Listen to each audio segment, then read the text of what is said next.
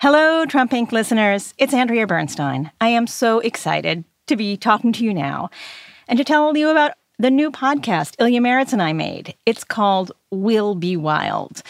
We named it after that Trump tweet about January 6th. Be there. We'll be wild.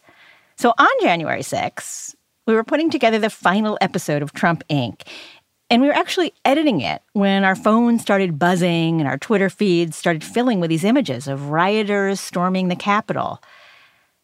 At that time, that last episode of Trump Inc. was a time capsule. So you wouldn't forget all of the mind-boggling, norm-busting things Trump did while he was president. We called that episode, And Now the End is Near. But we were wrong. And so, as 2021 wore on and the opposition to holding Trump to account grew, Ilya and I realized something. There was still work to be done. So we did what we do. We read the documents. We listened to the hearings. And then something new started to happen. Trump administration officials started talking to us, started speaking to us on the record, on tape, telling their stories.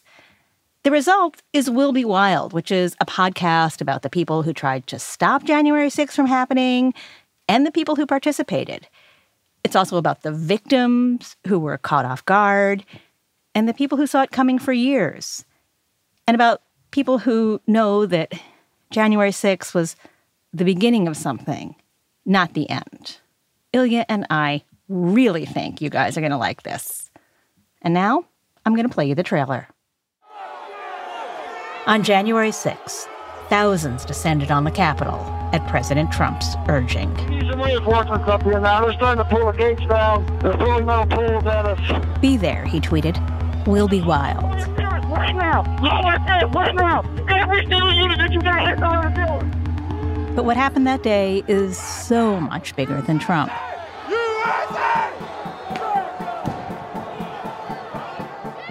I'm Andrea Bernstein. And I'm Ilya Marritz. From Pineapple Street Studios, Wondery, and Amazon Music, this is We'll Be Wild, a podcast about January 6th. But it's not a recap of the news you hear every day. It's a deeper look into the forces that led to an insurrection and the fight to save democracy before it's too late. It's about the people who were there that day. Y'all, we're 1 block away from the Capitol now. I'm probably going to go silent when I get there because I'm going to be a little busy. We'll see you soon, Jess. Airborne. The people who saw it coming. We're not saying we think that when the president speaks, people do violent things. We're saying the evidence shows that it happens.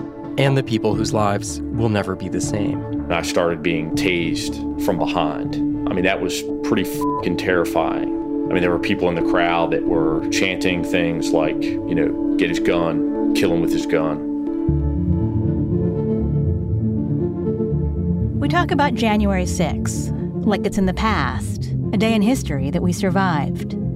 But it's more than that. No, we didn't dodge a bullet. That was a practice run. That was an A/B test. Which works, which doesn't. Now we know how to refine the message going forward. Right? Insurrections without consequences are just practice runs. We'll Be Wild, wherever you get your podcasts.